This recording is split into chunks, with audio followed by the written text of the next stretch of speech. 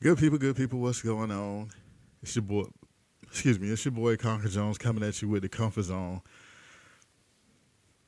And you see the title, man. The title is Random Thoughts. I had too many things I wanted to talk about, so I figured we'll just dibble and dabble into all of them a little bit.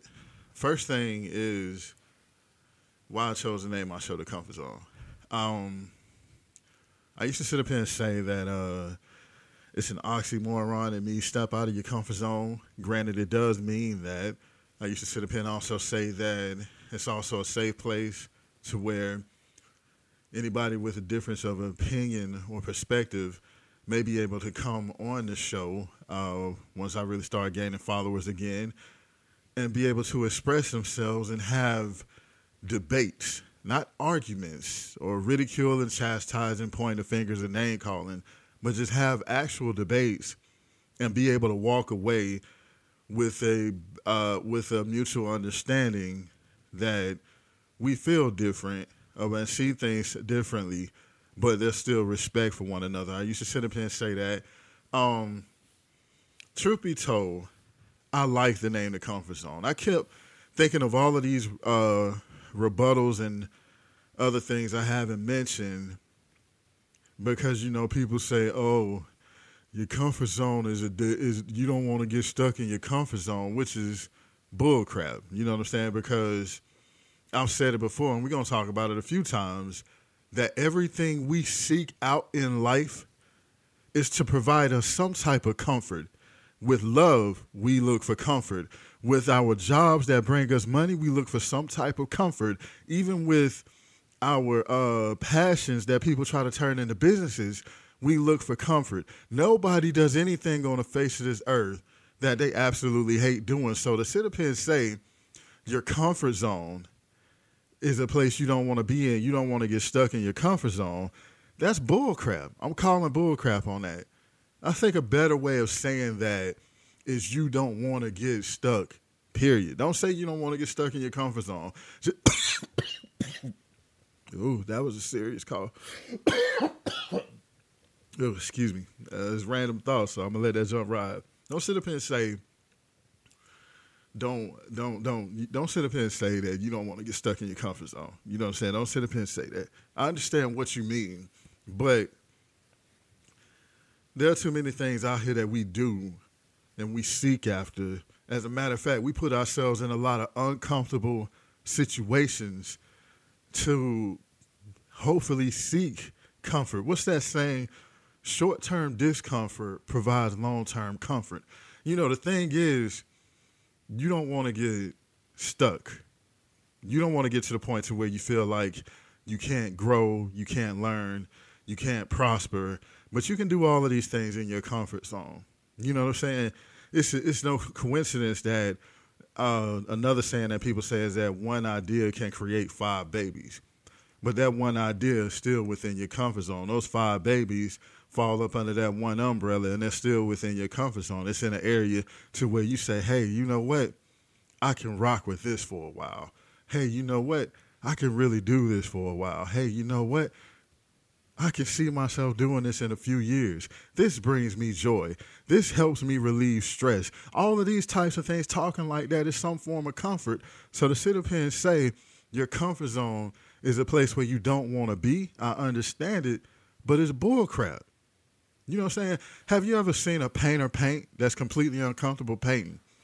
Or a musician sing that absolutely hates and gets disgusted with singing? And I'm not talking about after their careers blow up and they get worn out from it. I'm talking about somebody who hates singing. Have you actually seen them sing? Have you actually seen anybody produce beats that doesn't get some type of comfort or stress relief from it or something? No. Anything that we do in life, we're seeking some type of comfort, especially when it comes to the relationships that we in. Now, there's some sadistic people out there who find comfort in drama, but nevertheless, they're still seeking comfort. So let's cut that out. I like the name The Comfort Zone. I think it's a real dope name. I may change the logo up to something more appealing because I want the logo to grab people in. The only thing I can solidly sit up here and say about the comfort zone is that we don't do politically correct over here. Yes, I'm a man of God. I believe in God. I believe in Jesus. You don't have to believe in God and believe in Jesus to be on my show. But that is the focus of my show, is to bring the truth back to certain situations. And speaking of the truth, to go back to the oxymoron, the truth makes people uncomfortable. You know what I'm saying? So you can't expect to be comfortable on every single episode. But then again, that falls back with hopefully short-term discomfort, and hearing the truth will provide long-term comfort down the road when you or I or all of us accept the truth. You know what I'm saying? And I think that leads me to my next thing, which is men and women in the church. This is obviously a pet peeve of mine. It's something I'm going to talk about to the end of time, because I want to see the church prosper contrary to popular belief, and especially some of the stuff that I'm saying and going to say in the future. You'll think I have hatred towards the church, and at first I did. At first I had hatred towards the church because of how commercialized it was, and I still have a little bit of hatred in me because of how commercialized it is. You know what I'm saying? It's one of the greatest shows on earth to go to church on Sunday morning. It's one of the greatest shows you could ever see, to go to church on Sunday morning. You know what I'm saying? But there's this other part to where I spent the best parts of my life to where I've always had a minister I was talking to. And I feel no shame anymore in saying I do not have a church home. I don't want a church home. You know what I'm saying? I barely go to church. You can say whatever you want to about me and say I don't believe in God. But the one thing you cannot do is sit down and talk to me for 10 minutes and then still walk away saying I don't believe in God. Saying I'm not trying to live my life according to his will for my life. You know, I had to really understand that I was meant to be out in the wilderness. That way I can see and hear what people are saying and doing, why people don't go to church. I mean, if you're in church, cool. If you believe in God and you're doing everything you can, no matter how many times you fail, to get your life right with God, cool. But what about the people who believe in God but just don't believe it's worth it? What about the people who believe in God but don't believe what they're hearing and don't believe what's going on in the church? Just like me, I'm not the only person. There are millions of people out there who believe in God but just don't agree with the church, and they need another direction. You know what I'm saying? Where men and women of God, or men and women in the church, fall short at is understanding that there's a need that needs to be filled and that tradition isn't working anymore. Speaking of tradition, in all of my times of talking to preachers, ministers and deacons and everything like that, the one thing that they all have in common is they love quoting scripture.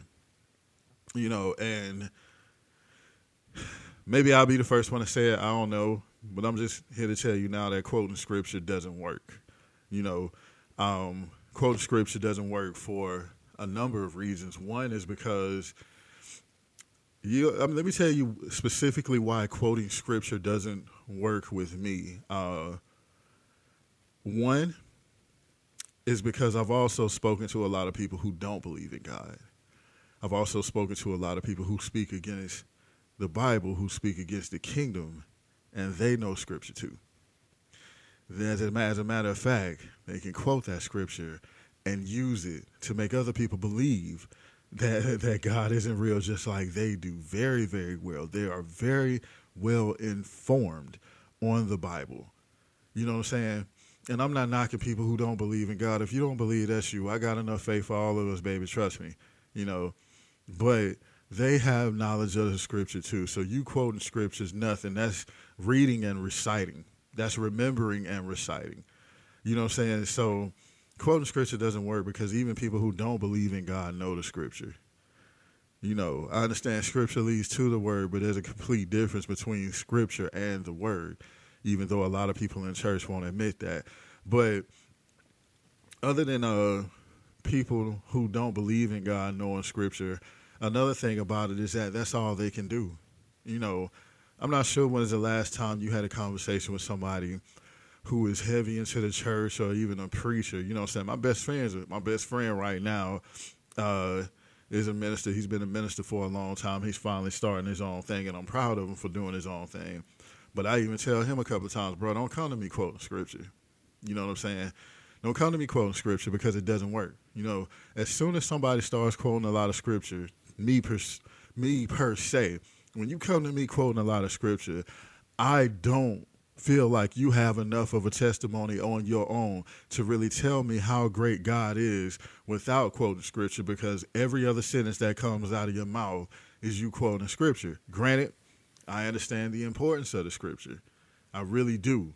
But I'm not the type of believer who believes that the Bible is the end-all, be-all when it comes to God.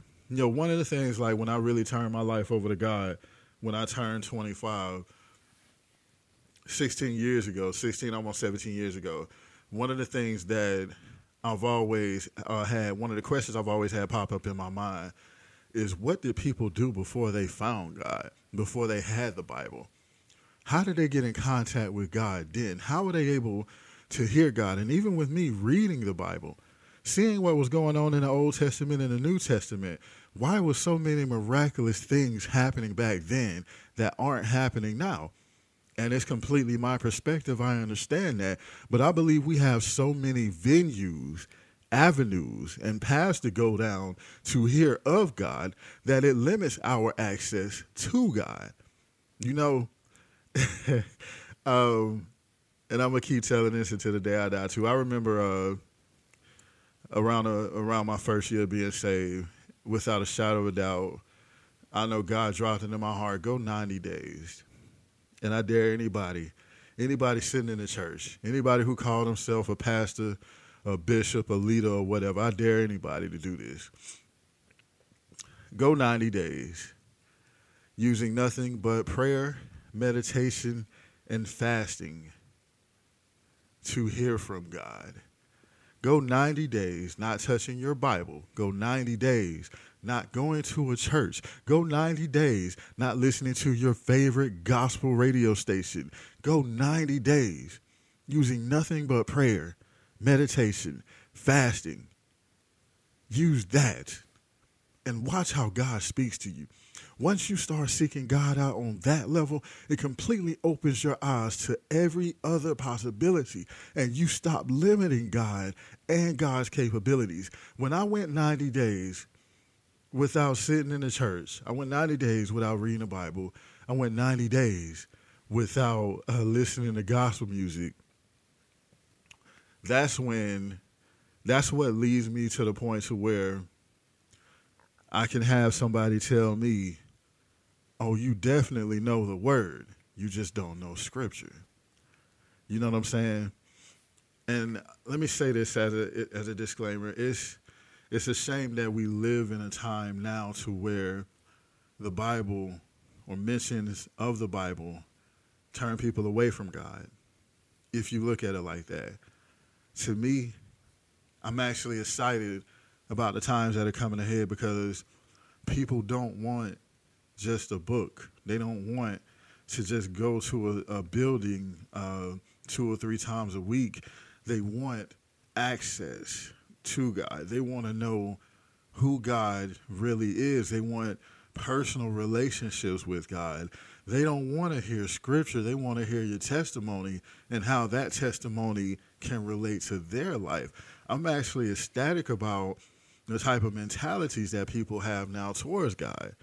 Because what you have, and even though some of us, and maybe even me, could be misled, but what you have is you have a lot of people wanting more than what they're getting from the church.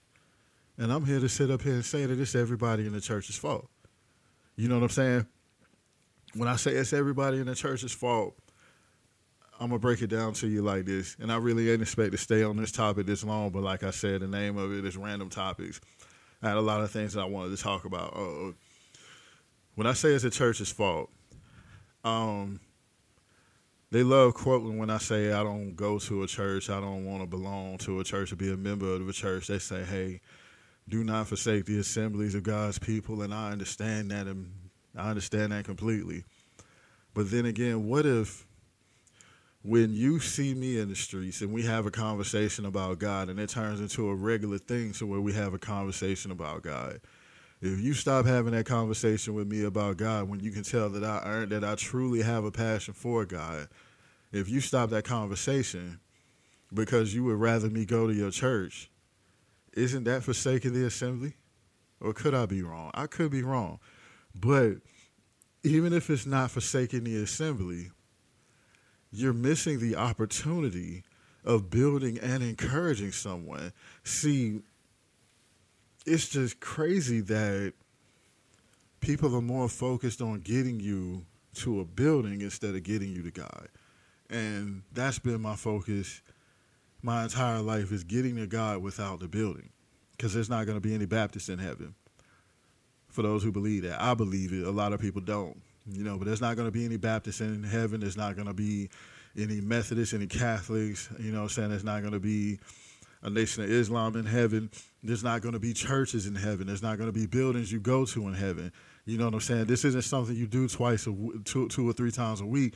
This is literally a lifestyle. Trying to live your life for God should be considered what it is, and that's truly changing your lifestyle.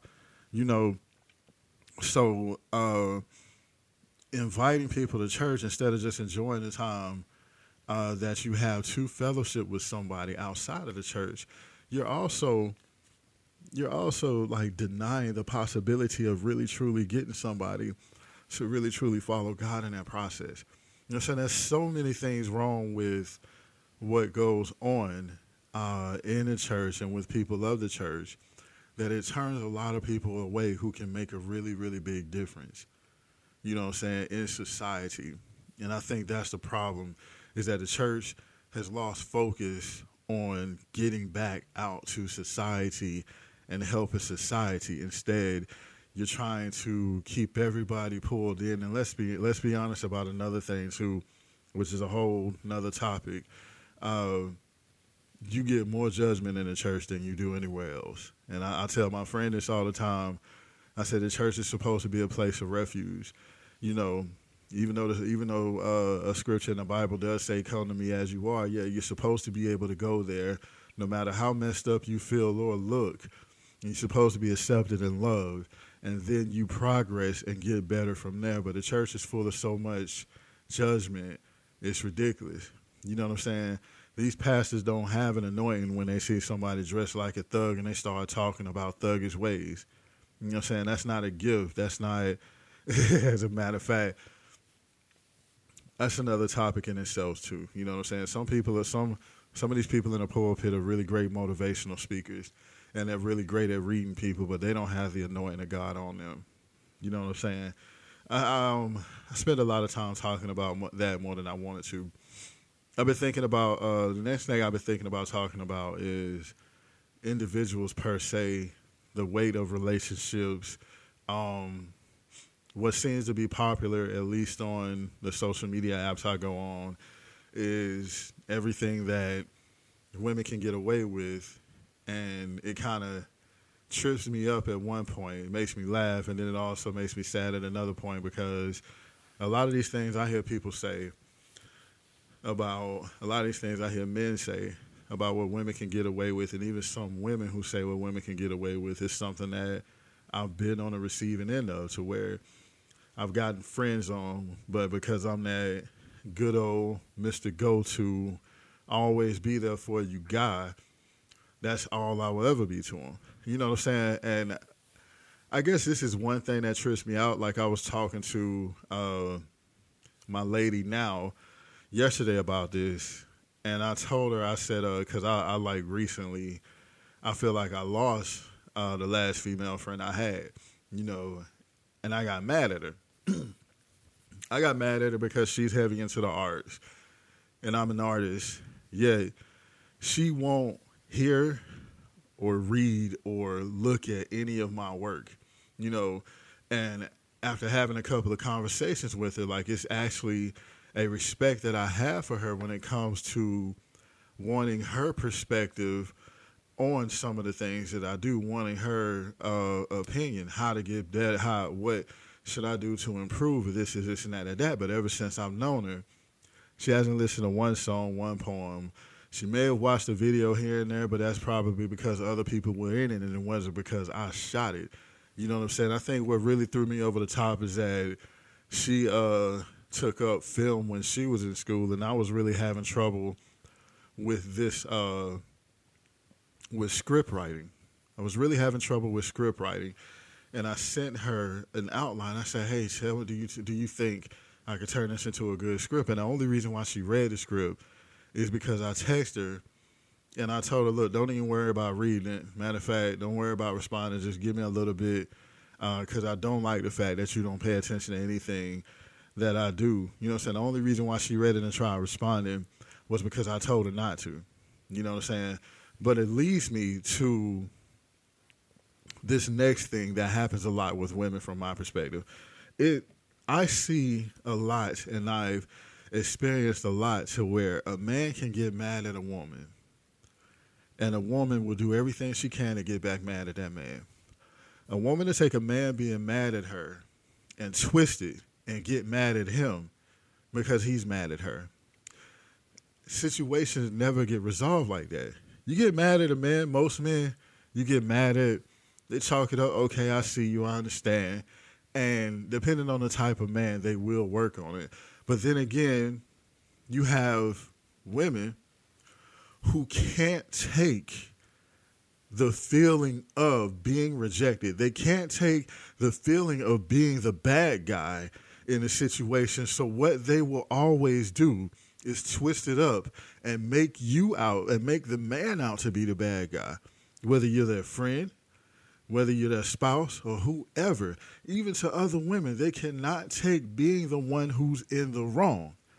So what they'll do is find something wrong about you and then have an attitude with you, instead of understanding that maybe the best thing for you to do is to just listen and try to work on it if you value that relationship. Then again, she's willing to cut me off because I got upset with her, when there was one time she literally cursed me out for absolutely no reason. You know what I'm saying? I mean, like, she literally cussed me out, and I had to hang up with the phone with her because she was, like, yelling for, like, 4 or 5 minutes straight. Like, and the thing that we were talking about is how big women get more love than society shows that they do. And I was actually trying to compliment how big women get more love than society shows they do. But she just went off on me. You know what I'm saying? She just went crazy for some reason. You know, and okay, even though I didn't feel like it was my fault, you know, I still reached out to her a couple weeks later. Hey, you still mad at me? You know what I'm saying? Because even if she felt like I was wrong, my thing was letting her know that I had no ill intentions on this, and that. And I gave her time to breathe. I didn't get that from her. I don't get that from a lot of females. As a matter of fact, this other female who I used to consider a friend. Well, no, she was never a friend. But we haven't spoken in a while, and she hits me up, and I find out that she's married because she just so happened to call my job and get me on the phone. So I find out she's married, and we've always had this little flirtatious thing back and forth over the years. And it's, again, one of those situations to where this is a woman who always came around me for me to pick her up when somebody dogged her out, but I was never good enough to actually get a chance with her. You know what I'm saying? She's mad at me now because I told her we're not friends anymore. She's mad at me now and says I've changed and I'm tripping, and I'm mad and upset because I told her to respect her relationship with her husband and respect mine and respect me and never call or talk to me again. Yeah, then again, because I woke up and realized that I've been being played for all these years, not just by her, it's other females too, you know, I'm in the wrong. And this is a dynamic that we see continuously happen in between men and women, to where women have been getting away with so many things for so long. And like I've even said recently, even the nice ones, especially the nice ones, especially the kind ones, especially the ones who think they're really down to earth and are as true and as noble as they could possibly be, they still have people in their back pocket. They still have people in their corner. They still have people that they use. They still have cats who they leave on red because for so long, and I don't even necessarily blame these young girls for this. I blame everybody, you know what I'm saying? But I'm glad that men are waking up, because we've been fed this lifestyle for so long to where we have to pander and do everything we can. We have to compete for the woman. We got to compete to get her. We got to compete to keep her, you know. And they've been taught that they can do this to men and it's okay. They've been taught that they can have a man that they're with and still have men on the side and that's okay. And most of them feel absolutely no guilt about that. They feel absolutely no guilt about knowing that someone wants to talk to them and then they put them in a friend zone. Yeah, they do everything they can to keep dragging that person along instead of letting them go. They feel absolutely no guilt about just lying like that. I hate to say it, but that's what it is.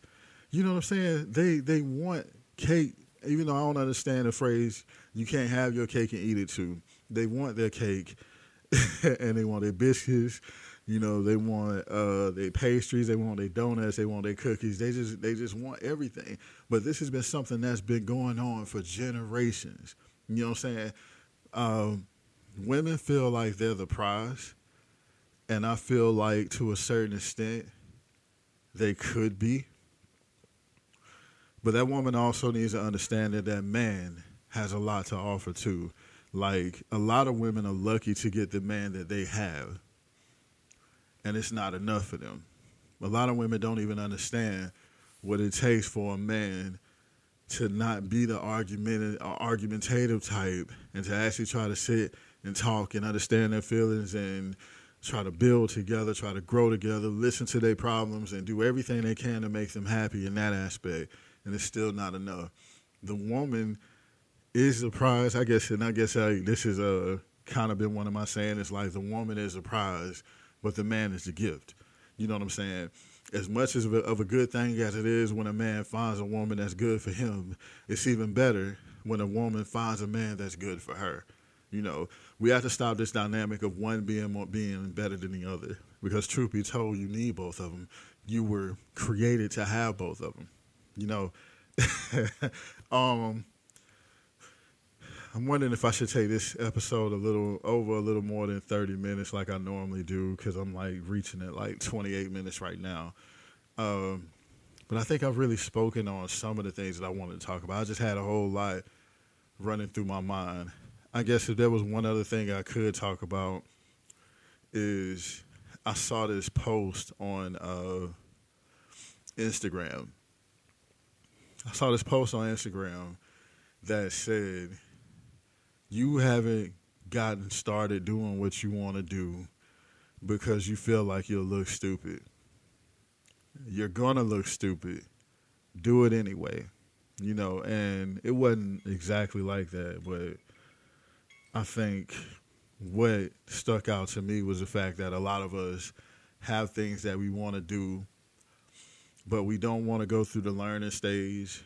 We don't want to go through the awkward stage of not knowing it, the difficult stage of not knowing it, and we don't want to look or feel dumb in the process. You know, like when you haven't worked out or haven't worked out in a while and you start working out, you look and you feel dumb. You feel like you don't know what you're doing, but it takes time. You know what I'm saying? Everything takes time, practice, and patience in order for you to perfect it. Nothing is perfected overnight. You're not going to learn that instrument overnight. You're not going to get the voice that you want overnight. You're not going to know how to run a business. Thank you, Jesus. You're not going to know how to successfully run a business overnight. Even if somebody gives you an entire blueprint and map everything out for you, you're still going to make mistakes over the way. There's still going to be failures. There's still going to be losses. But you have to be willing to go through those losses in order for you to finally achieve the wins. You know, and that really stood out to me because I have a couple of things that I've been running from doing for years, and I haven't done them specifically because I don't want to look stupid. I don't want people to talk about me. I don't want to sound stupid. I don't want people to talk about how I sound. I don't want people to pick at me needing some major dental work. There's so many things that I want to do that I haven't done because I don't want to get in the spotlight too much and have people make fun of me, you know. But when that stood out, it just really let me know that in order for me to get where I got to go, I'm going to have to go through those awkward phases. I'm going to have to go through people talking about the way I look, when I smile. I'm going to have to go through people saying, with me wanting to really sing and put an album together, I'm going to have to go through people saying, nah, you really don't sound that good. Nah, you need to work on it a little bit more. I'm going to have to go through getting back on stage knowing that I gained 60 pounds since the last time I was on stage. I'm going to have to go through getting back on stage and hearing people say, man, you gained a lot of weight, you know what I'm saying, or you picked up a lot of weight and blah, blah, blah. You're just going to have to go through it. Life isn't meant to be all peaches and cream. You know, sometimes it's meant to be, I ain't going to say what it is because I'm really trying to reduce the amount of profanity that I use. But, you know, in order for you to get the peaches and cream, you have to go through dirt and manure. You know what I'm saying? That seed has to go through dirt and manure. Some way I'm trying to say it, in order for you to get to the peaches and cream, man. Life ain't always gravy. But it's your outlook on life that makes it better or make it worse. And I'm going to just sit up here and say to you, take the time to make it better. Because we all, even in our worst situations, we look for comfort. In our best situations, we look for comfort. We look for something that helps us keep going. We look for something that makes it easier for us.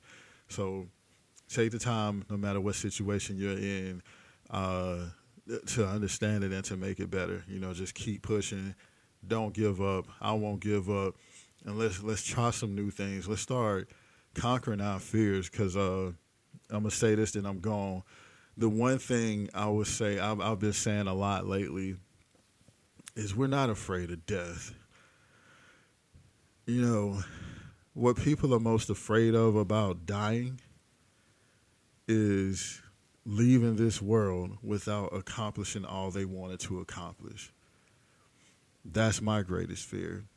My greatest fear is leaving this world without experiencing all of life that I wanted to experience, and without making a difference how I want to make a difference. It's not death that bothers me. It's just I don't want to die before I do everything that I was put here to do. And I know it's a lot of other people who feel like that too. Death is not an issue. You can't be afraid of something that's definite. You know what I'm saying? You can't be afraid of something that you can't avoid. We all accept the fact that we're going to die one day. We just don't want to go just yet. So the best way for you to live your life is just to go get closer and closer to what you really value out of life and the things that you want to accomplish before you pass away every single day. Every single day, wake up and try to make try to get one step closer to your dreams, to your fantasies, to the things you want to conquer, to the things you want to experience. You know, hopefully those are all good things and things that won't harm other people. You know what I'm saying? But anyway, it's Conquer Jones. Remember, stay focused, stay faithful, stay true to yourself. Treat others how you want to be treated, and give God the respect that God deserves. I'll see you next week. Peace.